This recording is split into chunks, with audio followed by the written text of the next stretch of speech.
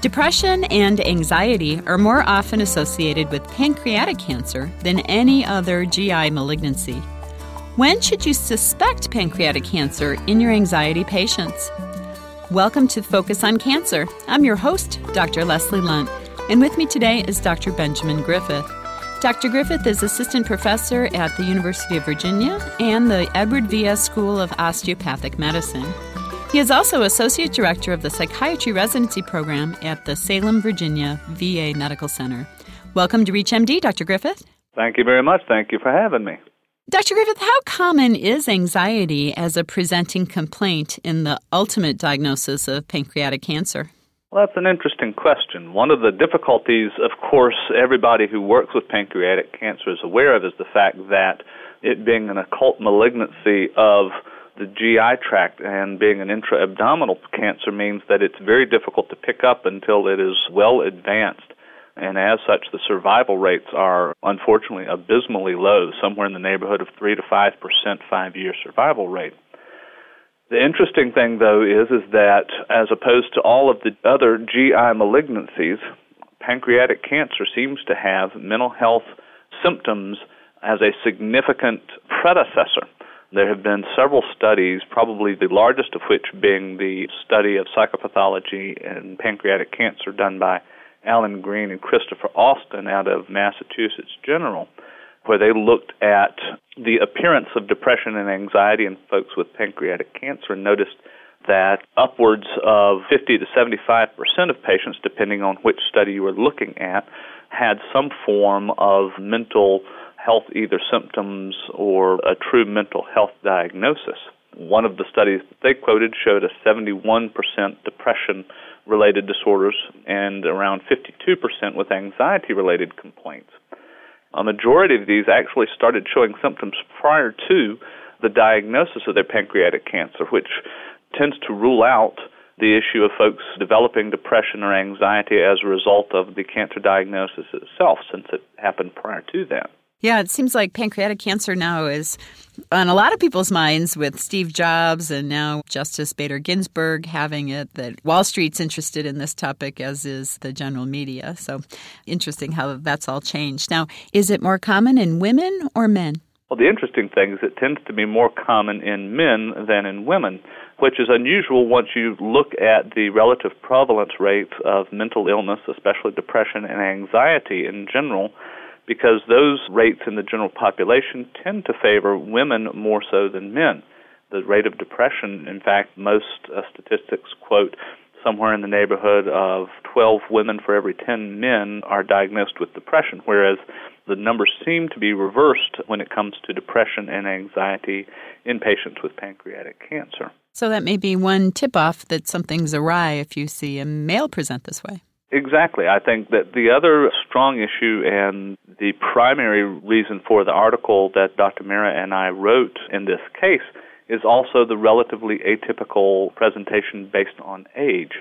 Pancreatic cancer has a typical age of diagnosis somewhere in the late 50s to early 60s, and most have been diagnosed well prior to the 65-year to 70-year age range, where we start seeing the earliest onsets of late life depression. And so as such, that's also one of those interesting things that tells you you're looking at something out of the ordinary. Panic disorder, which was the primary issue that we saw in the patient that we wrote about. Panic disorder has a typical first stage of diagnosis in the late teens through the 20s, with probably the latest of a typical presentation of panic being somewhere in the very early 30s. Likewise, if you're looking at depression and pancreatic cancer, if you have a patient without significant psychosocial stressors as triggers, somebody who has what we used to call an endogenous depression, or a depression that doesn't have a substantial external trigger, to see somebody with an endogenous depression that develops much after the age of 30 or 35 is also relatively unusual. And so that also tends to be one of the tip-offs that the mental illness, or at least the mental health symptoms that you are seeing, might be the tip of the iceberg for some other substantial medical illness. What is the proposed mechanism of the anxiety? Again, referring back to the citation I mentioned earlier, written by Dr. Alan Green and Christopher Austin, they proposed a couple of different mechanisms that they thought held some weight. And, of course, these are all proposals because the relative rate of pancreatic cancer is relatively low. And even beyond that, being able to do any substantial studies in this patient population is exceedingly rare. So the proposed thoughts that they had were twofold. One was that there are neuroendocrine markers that are either being released by the tumor or due to the fact of the tumor cells originating in the pancreas. They proposed, certainly when you look at the fact that most often the pancreatic cancers arise from the ductal cells and not from the islet cells, that they can certainly produce subclinical hormone levels. They can certainly release neurohormones such as serotonin, dopamine, norepinephrine, all of which have been implicated in panic and have been implicated in depression. And then, of course, you can also start throwing in those substances that we have only started studying in the last 10 to 15 years, all the interleukins, all the tumor necrosis factors that all may be released endogenously that we're only just now starting to see the tip of the iceberg of what these factors may be able to do systemically. So that was the first proposal they had. The other proposal was whether, aside from the neurohormonal releases, was whether this may have something to do with bicarbonate release. The pancreas is responsible for a substantial amount of secretion of bicarbonate from the body. And if it is not able to do that due to, say, a cancer which is interrupting the ducting pathway, does that backup of bicarbonate then leach over into the blood system and therefore elevate the bicarbonate rates? We've been able to produce in several studies in mental health recurrent panic attacks and worsening of anxiety and depression just with the intravenous introduction of bicarbonate. And so the question then becomes, is that our potential driving force? Of course, the difficulty there is our patient doesn't follow that theoretical proposal. Our patient's cancer developed in the tail of his pancreas. He certainly had no GI manifestations of pancreatic cancer. His diagnosis was just a happenstance diagnosis that we happened to run into in the emergency room. If you're just joining us, you're listening to Focus on Cancer from ReachMD Radio on XM 160, the channel for medical professionals. I'm Dr. Leslie Lundt, your host, and with me today is Dr. Benjamin Griffith. We are discussing anxiety as the harbinger of pancreatic cancer. So, Dr. Griffith, tell us more about the case that you did publish. Well, our case was an interesting gentleman who presented to the psychiatric emergency room at the VA hospital where I work in Salem, Virginia. And he presented a lot of the factors that, in retrospect, everybody would say, oh, yes, of course, that makes sense when you start thinking about pancreatic cancer. But when you see the patient in that naturalistic environment, it's rather difficult to look and say, this must be a cancer diagnosis. He was a middle-aged gentleman. He had presented to his primary care physician at our facility approximately 2 or 3 weeks prior, complaining of difficulties with insomnia, being anxious, and some anorexia. The anorexia was rather unusual because prior to presenting had eaten well, but over the ensuing 2 to 3 months had lost approximately 20 pounds. So that was the first thing that certainly jumped out to me as saying this isn't a typical anxiety, because though mild anorexia is not unusual in panic, to see that level is certainly unusual. Then the other things that triggered our interest were the fact of his age. The patient being 58 is a very unusual age for the first onset of panic. Though this patient had had a previous history of some alcohol dependence, he had been sober for a prolonged period of time, which we felt reduced the chances that this was a substance-related or a substance withdrawal issue. The fact that his predominant symptom of panic, aside from shortness of breath and some chest tightness, was an overwhelming sense of doom, also was rather unusual, because often the primary symptom that a patient presents are the physical symptoms, being short of breath, being nauseated, have perioral numbness and tingling are more typical symptoms that people present with. And he was the one presenting who said, I get anxious, I get worried, I get short of breath, and I feel like something bad's going to happen, though I don't know what. So those were the things that said that something was unusual. Having seen his primary care physician 3 weeks earlier, his primary care physician had ordered an abdominal CT without contrast just to see if there was something unusual going on with this gentleman, but had put no substantial urgency. And in fact, the patient only presented to my emergency room because he had come in to get his CAT scan and thought, while I'm here, let me go ahead and see the psychiatrist since that's an availability at my VA hospital.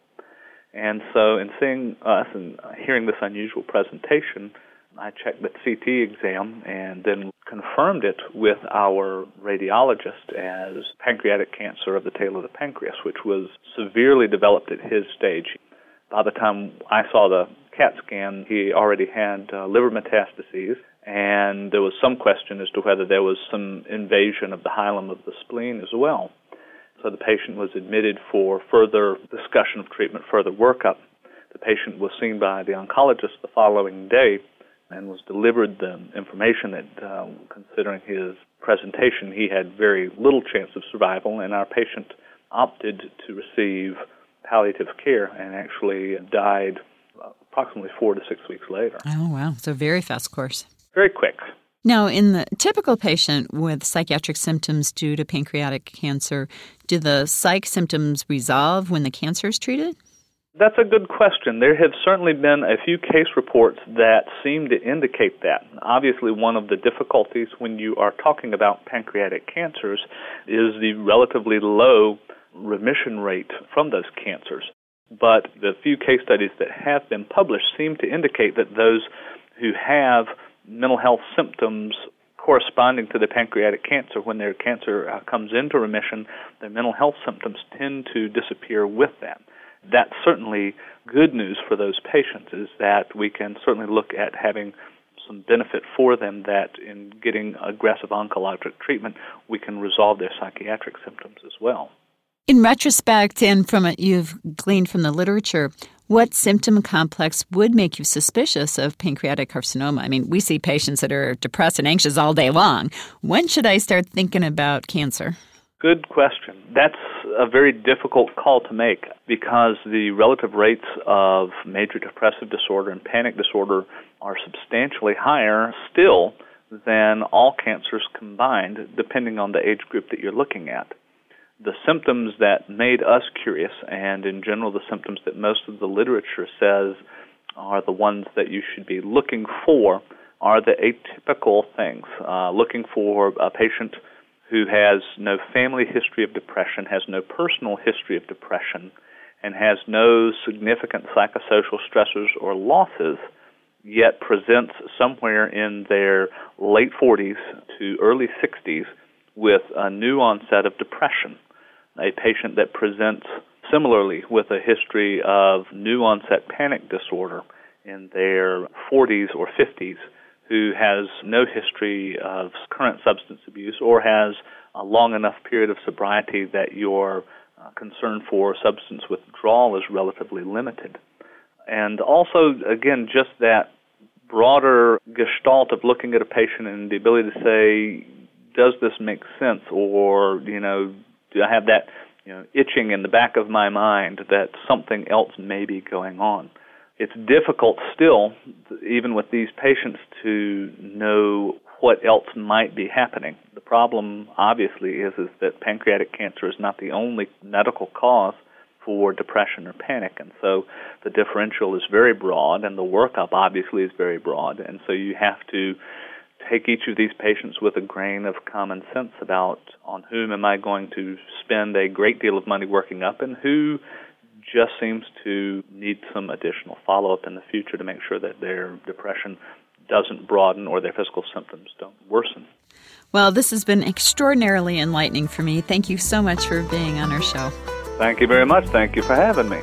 We've been speaking with Dr. Benjamin Griffith about the relationship between anxiety, depression, and pancreatic carcinoma. I'm Dr. Leslie Lundt. You've been listening to Focus on Cancer on ReachMD Radio at XM160, the channel for medical professionals. ReachMD, online, on demand, and on air. Please visit us at reachmd.com, and thank you for listening.